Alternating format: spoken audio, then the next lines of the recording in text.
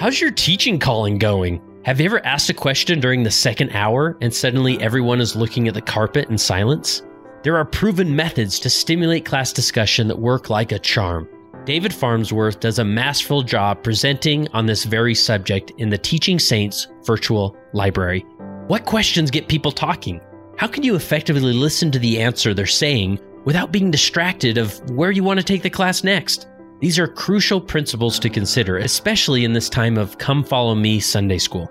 You can watch David Farnsworth's presentation by visiting leadingsaints.org/14. There, you can gain free access for 14 days to the Teaching Saints virtual library, where you'll find hours and hours of content to help you be a better prepared Sunday teacher.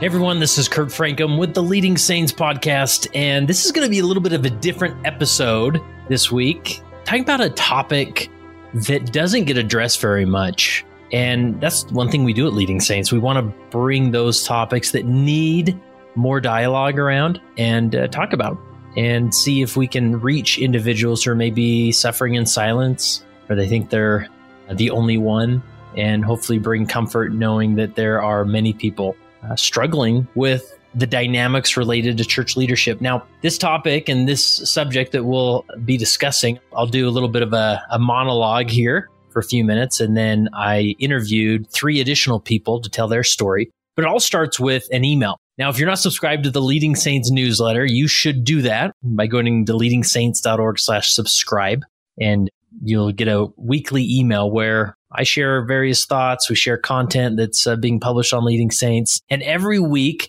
I include in that a question of the week, I call it. And a few months ago, I posed this question to the newsletter audience. The question was, after being released from a busy church leadership calling, did you feel any periods of loneliness, disconnect, or discouragement now that you were not in a leadership role?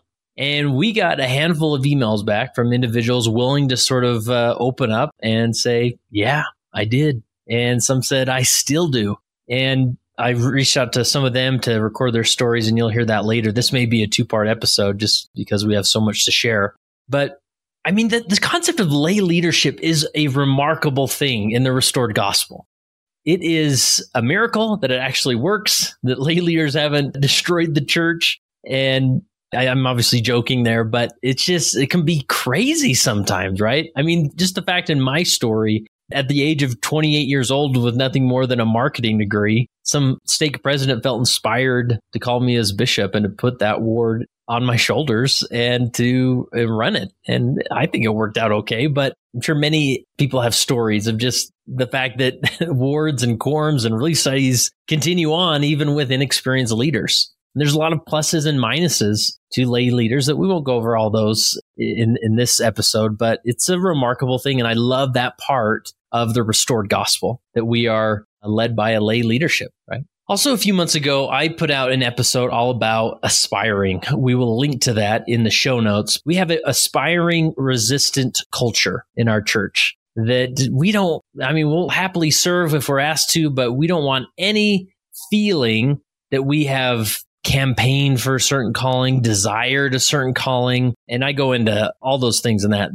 episode. I encourage you to listen to it. That's one that was very popular. And I think a concept that many individuals should consider, because it's part of our culture. We need to shift. We need to change. But I want to focus on usually aspiring. When we're talking about aspiring, we're talking at the beginning of a leadership role. I want to talk about the end of a leadership role, transitioning out of a leadership role in an effective way. Oftentimes, there's all sorts of feelings that come with a release from a calling, whether it's being a bishop, a Relief Society president, a stake president, a mission president. And a lot of times our culture wants to sort of have you just move on, right? Like, hey, thanks for serving. Wonderful. You should just go serve in the primary and be happy with it, or be with the young men, young women, and just be happy with it, right? And there's little opportunity and really no tradition around this transition or finding closure from a calling, especially one that took a lot of your time, took a lot of your identity, And just like many of you remember coming off a mission, you almost have a hard time remembering what it was like not being a missionary because you've been that missionary for so long. If that was only 18 months or 2 years, what about a 5-year calling, a 9-year calling? You leave those callings and you really have no grasp on your identity as a run-of-the-mill, sitting in the pews, Latter-day Saint. And it can lead to somewhat of an identity crisis. So the reality is when that day comes and some leaders get somewhat of a heads up more than others, mission president generally knows when a 3-year assignment's going to end. A stake president generally knows when a 9-year assignment's going to end. I've heard stories of a bishop, the stake president knocking on the door of a bishop on a Saturday night, releasing them. And by the next morning, they're putting in a new bishop. And that leader hasn't even had time to grapple with what's happening. And my encouragement generally out there, if any leaders in charge of transitioning leaders and swapping leaders out, to give that leader time to grapple with what that means for their life, especially these longer, heavier callings, because this is an identity shift and I don't think it's healthy for it to sneak up on people. But that day of release comes and it's as the cliche says, it's a bunch of mixed feelings, right? It's an emotional roller coaster. You may feel a sense of relief that heavy role is passed on to somebody else. There may be a ton of emotions in that. And we've all seen that outgoing bishop or Relief Society president sort of weeping as they're transitioning out of that calling. There can even be some level of ambivalence to that change, like for me, and I'll get into my story in a minute, but I love being bishop. Like it is so remarkable to stand on the sidelines of the atonement of Jesus Christ and see people's lives change. And then it's just gone. So day 1 may be that emotional roller coaster, but nobody really talks about day 14, day 30, day 365. It can be much different. You can feel a lot more sense of being lost when you show up to church the next week, right? Even the weeks to come, there can be a sense of feeling forgotten. Everybody was calling you. Everyone needed a few minutes of your time, and then it's just gone. And it can be interpreted that nobody really cares about you or your existence anymore.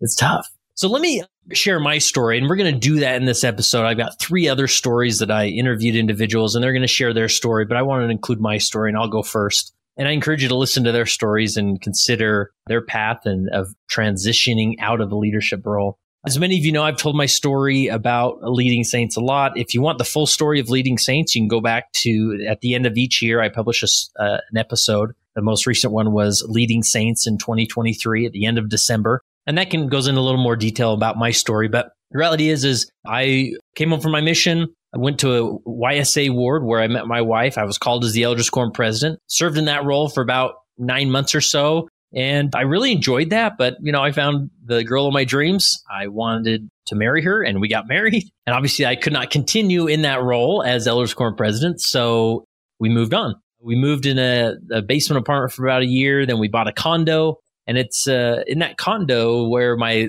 extensive journey of leadership began. I was called into the bishopric for a few years. And I remember that was really tough now that I think about it.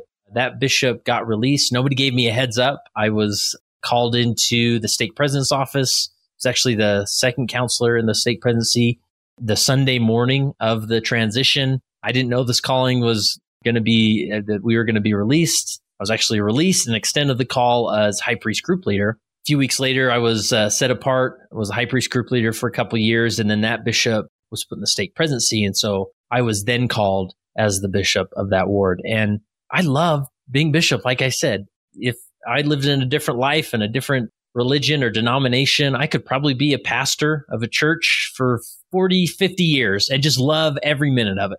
And these callings can be really rewarding because to be involved, it feels good to be involved, especially in an organization I care for so deeply. This is the restored Church of Jesus Christ of Latter-day Saints, the kingdom of God on the earth. Like, to be involved in that effort in such a role is rewarding. Yes, it's busy. Yes, it's frustrating. Yes, there were nights of losing sleep. But to be involved is incredibly rewarding. Being in the room, right? Being in the room where decisions are made and my voice is heard in a lot of those decisions. I get to share my perspective, my thoughts and feelings. And a lot of times I can see how it influenced it, especially sitting in the bishop's seat. Maybe I almost shared that perspective too much. and it influenced negatively those other opinions in the room. But nonetheless, I was in the room. If I saw a problem in the ward, I could get it addressed. And that role as bishop lasted for about 4.5, almost 5 years. And I remember my stake president showed up. He was only 5 years or so into his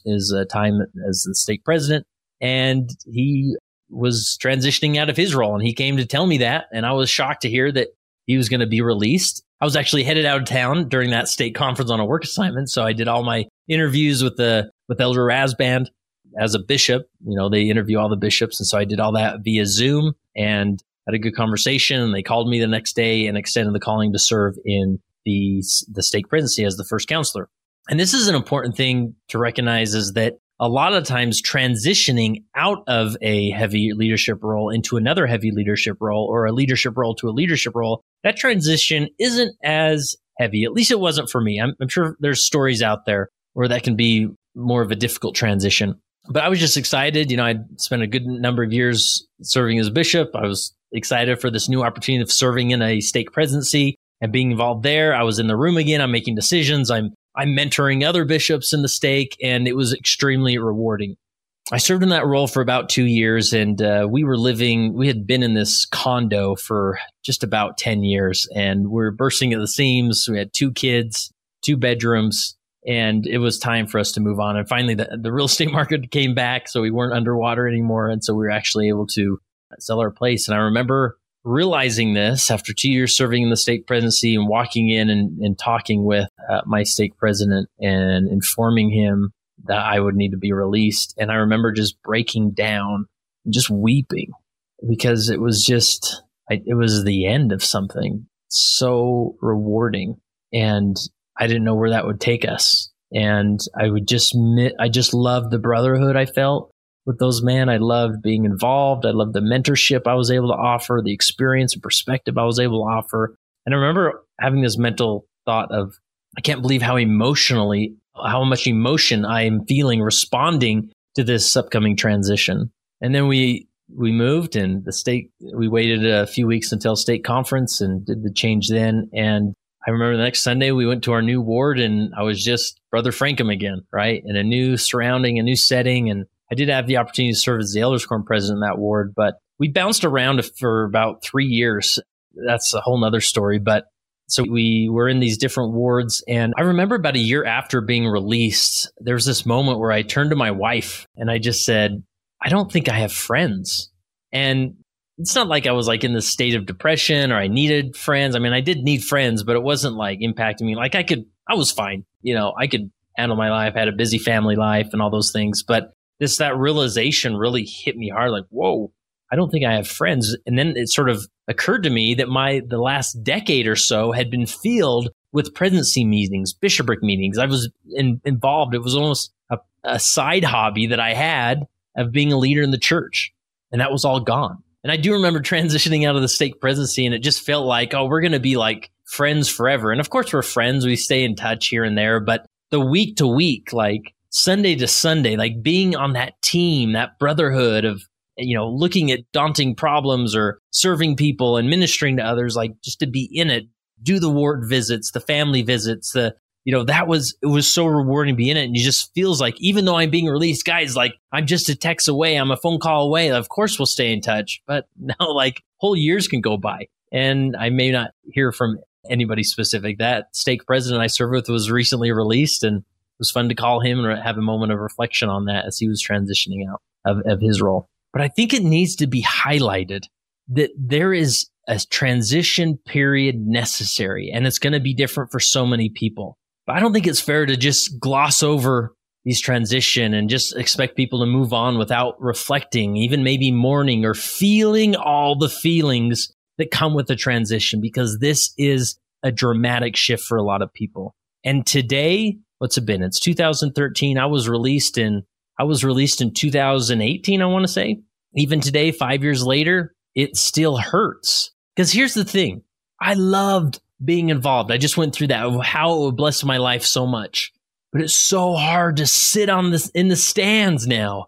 I mean, to use a sports analogy, you look at the remarkable career of Tom Brady. who recently retired, the remarkable career of LeBron James, who's now, he's talking about retirement. I'm sure he'll play a few more years, but for somebody to go to Tom Brady and be like, Tom, don't worry about it. Like, retire and just, you can go to football games. You can be a commentator. I'm sure they would respond that there's something about being on the field, getting behind the center and driving your team down the field to score that needed touchdown. I mean, that is what leadership is to me. It is so difficult to be out of the game. And it's nobody's fault. It's not like I deserve a leadership role. And I'm happy to serve wherever, but we can't skip over the feeling of, it hurts. Good or bad, righteous feeling or unrighteous feeling, it still hurts. And I want leaders, especially former leaders, transitioning leaders, to just sit in that and feel that feeling. Even today, like when I sit in the congregation, even hearing a new high councilman called to a role, it hurts. And the adversary wants me to believe like, oh, Kurt, you don't have what it takes. Like, they don't want you. You have nothing to offer. And it's a real personal struggle for me. A few months ago, we had a ward split and a new bishop was called, a new bishopric. And I'd be lying to say that I didn't want to be bishop again. I'd be lying if I didn't want back in the game. Of course, I want him back in the game. And at the same time, I love when I see new leaders invited into that role of leadership, especially those leaders who maybe seem a little bit too inexperienced, a little too young, because I was that leader. And the fact that somebody gave a 28-year-old Kurt Francom the chance to lead at such a young age has blessed my life immensely. And so on one hand, I love that. I love seeing new leaders step into that role. On the other hand, I want back on the field. And I'll be completely honest, like that new bishop was called a few weeks later. They were essentially leading a new ward. So there was no individuals in callings. They had to call a new ward council. And I was sort of hoping, am I going to be chosen on the team? Like I felt like I was that kid in grade school up against the wall being chosen to play, soccer. Would somebody pick me to be the team? And I remember that week I showed up and the entire ward council was called. And I wasn't one of the names, even one of the counselors. And it was really difficult for me. And I mean, to the point where I had to reach out for some help and reach out to some close friends and just like talk it through. And I knew on the surface, this is silly, Kurt. Like, come on, you don't got to be involved, but it hurt. I don't want to be completely clear. I love our leadership, our ward council. They're wonderful people and they deserve and will be blessed to experience those leadership roles. But it hurt. So that's generally my story. I love church leadership. I'm the podcast boy who does the leadership podcast, right? And I have sort of come to terms to some extent, even though it still hurts. I've sort of got this public persona in the leadership world, church leadership role. There's a lot of leaders who know who I am. And I would guess if a new stake president was needed, I probably may not be on that list just because of that public persona, right? And I'm okay with that for the most part because I know this is where God's called me, where he can use me the most, at least at this season of my life. But I've come to terms with the fact that I may never serve in a leadership role for the rest of my life. And that kind of depends on the week. And that kind of feels like I've been put out to pasture some weeks. Other weeks, I'm just happy to be involved with leading saints. I mean, what a remarkable job. What a remarkable career. I pinch myself every day that I get to create this type of content, that I have this microphone.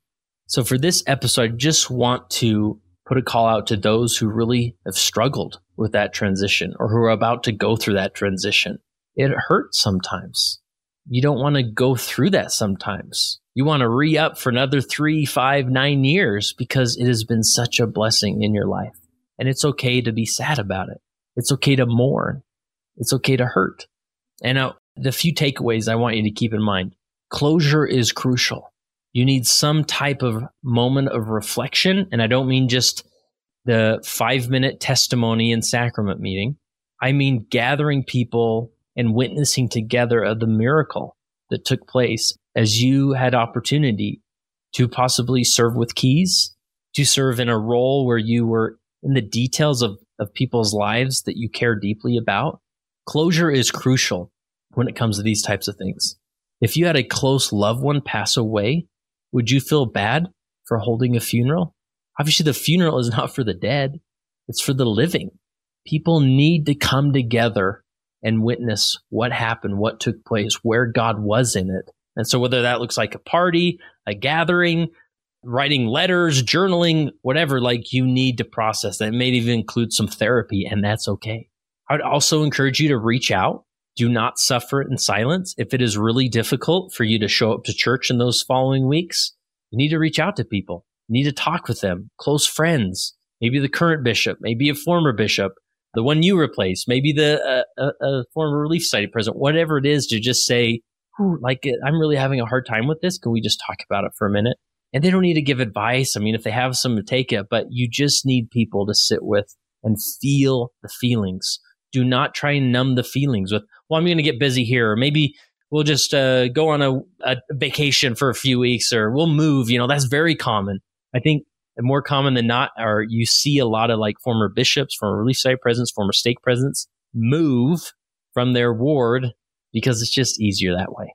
They can't handle the feelings of it. So this is an emotional experience that you have to go through and transition through. Do not just skip over it and pretend it didn't happen. Honor it, reflect on it, and reach out to people to invite them into that with you and talk about it.